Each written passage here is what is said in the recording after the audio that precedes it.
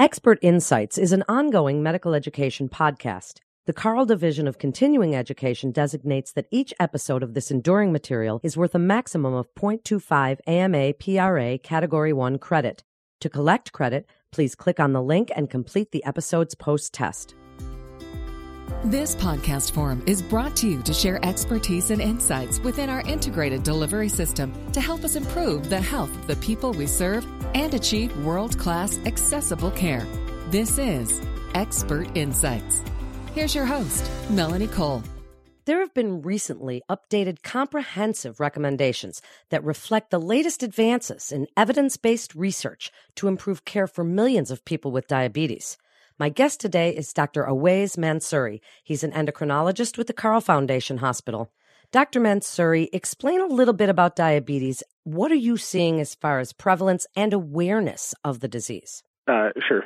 So we're seeing an increase in type 2 diabetes lately, and we're also seeing patients present earlier in life compared to other family members with the diagnosis. Just this weekend, I saw a patient just 20 years old with new onset type 2 diabetes, and that's unfortunately the trend now. The rates of diabetes are increasing, and in general, obesity is also increasing, and so we need to do a better job with screening for type 2 diabetes and preventing type 2 diabetes. Dr. Mansouri, as far as providers are concerned, do you feel in this day that you mentioned that you had a 20-year-old that came up with type 2 diabetes? Are providers able to not see the future, but see this pattern, whether it's in a family or see that a child is becoming obese and possibly going to be a type 2 diabetic? Are you seeing that providers are aware and able to engage their patients with discussions about this? I think we are doing a better job. There was a recent study that showed that childhood obesity rates are decreasing actually recently, and so that's a good sign that we are attacking that epidemic earlier, and hopefully slowing the progression down, or hopefully preventing diabetes for them in the future, or at least delaying when they will develop diabetes. Unfortunately, some patients, their family histories are so strong that they're still going to develop diabetes, but it's not really, and it's just unfortunately a matter of when they're going to develop it. Tell us about some of the new recommendations in the 2018 edition of the American Diabetes Association Standards of Medical Care. Tell us what's new and different. So the big change is now what the second-line therapy of medication should be. So always it's been metformin is always the first-line therapy for controlling diabetes, but now the second-line therapy depends on what other comorbidities or what other risk factors the patient has. And so there's two new big classes of medications that are about the one classes are called the GLP-1 receptor analogs. They've been around for about 10 years or so. And then the other class are called SGLT2 inhibitors, which have been around now for maybe 3 or 4 years, I would say. So the recommendations include these medications because we're seeing a lot of increased risk of heart disease along with the diabetes. And so these medications have been shown to reduce cardiovascular mortality. And so it's recommended that these two medication classes be used earlier on in the diabetes management as opposed to later on, especially in these high-risk classes. And how do you think the integration of new technology is affecting diabetes management? So we're getting a lot of questions like this from patients. There are new glucose sensors, which is the biggest trend now. For even in the past, we've mainly used them for type 1 diabetics, but now we're seeing that more patients with type 2 diabetes are requesting them. The pharmaceutical industry is doing a good job with advertising, as usual. And so we're being asked by patients for using them to monitor their blood sugars instead of having to test their blood sugars.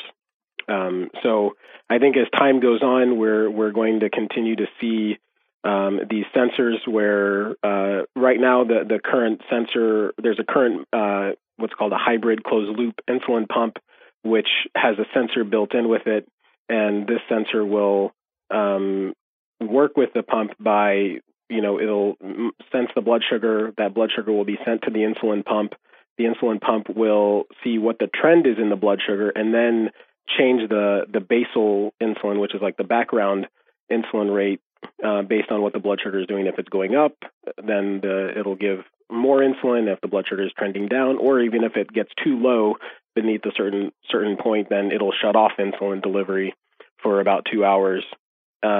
Patients will still have to give insulin based on their carbohydrate intake, but eventually we're going to see where pumps are going to do everything. They're still in trial phase at this point, but that will be game-changing for our especially our type 1 diabetics who have been using injections for their whole life, and now they can almost be hands-off with their diabetes, which will be huge. And what's changed as far as routine screening for type 2 diabetics? For example, high-risk youth that have a high BMI, or they're talking to their pediatricians at their well visit. What's changing for routine screening? So there was increasing,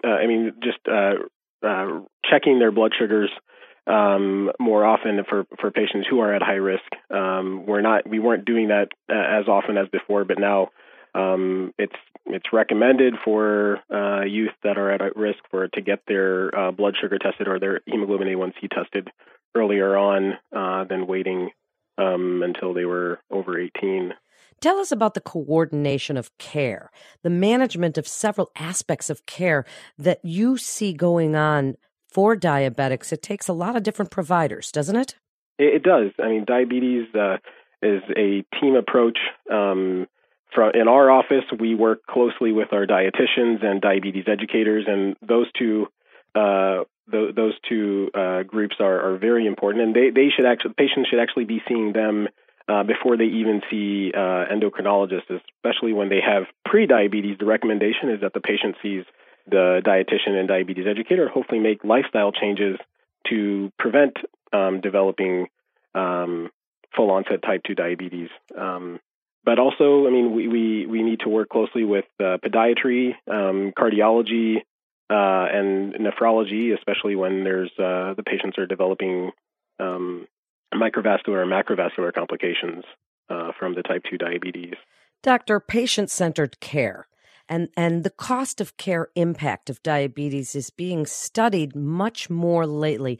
Tell us what you see as far as these new recommendations and how that's going to change this model of standard of care for patients with diabetes. Unfortunately, those two groups of medications that I mentioned are some of the most expensive medications that are on the market. And there are coupons, there are patient discount cards for patients to use, but that only works for some patients who don't have government insurance. And for those patients, it can be very difficult to get those medications, which will help them deal with the difficulties with type 2 diabetes, especially those two medications. They help with weight loss, and so obesity is so prevalent with type 2 diabetes. But if they're not if they don't have the right insurance, or if they're on government insurance, then it's much more difficult to get those medications, and then they need to basically get to start insulin sooner than other patients, and which leads to more obesity and then much more difficulty losing weight. So we need to we still have some work to do to try to get patients the best medication, regardless of the cost for them. But that is unfortunately a major role in what patients can take for their diabetes. In summary, as a wrap-up, Dr. Mansouri, tell other physicians what you'd like them to know about diabetes and the new medications and recommendations from the American Diabetes Association. So the two big things are the two new medications, the SGLT2 inhibitors, which are the flozins, the empagliflozin is the main one in that group. That has been shown to reduce cardiovascular mortality. And then the other group are the like liraglutide, and those are the GLP-1 receptor analogs. These medications also have been shown to have a cardiovascular benefit. So I think we need to use those more to help with weight loss, help with glycemic control. The SGLT2 inhibitors have also been shown to reduce blood pressure. And so if we use these medications earlier on in their diabetes diagnosis, this may help with other complications from the diabetes later on. So I think going along with the American Diabetes Association recommendations from using those medications, and then if we still need additional therapy, then going to a sulfonylurea, and then eventually adding long-term insulin, long-acting insulin after that is what we should be doing. Thank you so much, Dr. Mansouri, for being with us today and sharing your expertise for other providers to explain these new recommendations and the new medications available for diabetes that might change the standard of care that we're seeing now. You're listening to Expert Insights with the Carle Foundation Hospital. For a listing of Carle providers or to view Carle-sponsored educational activities, please visit carleconnect.com. That's carleconnect.com. We hope the information gained will be applicable to your work and life. This is Melanie Cole. Thanks for listening.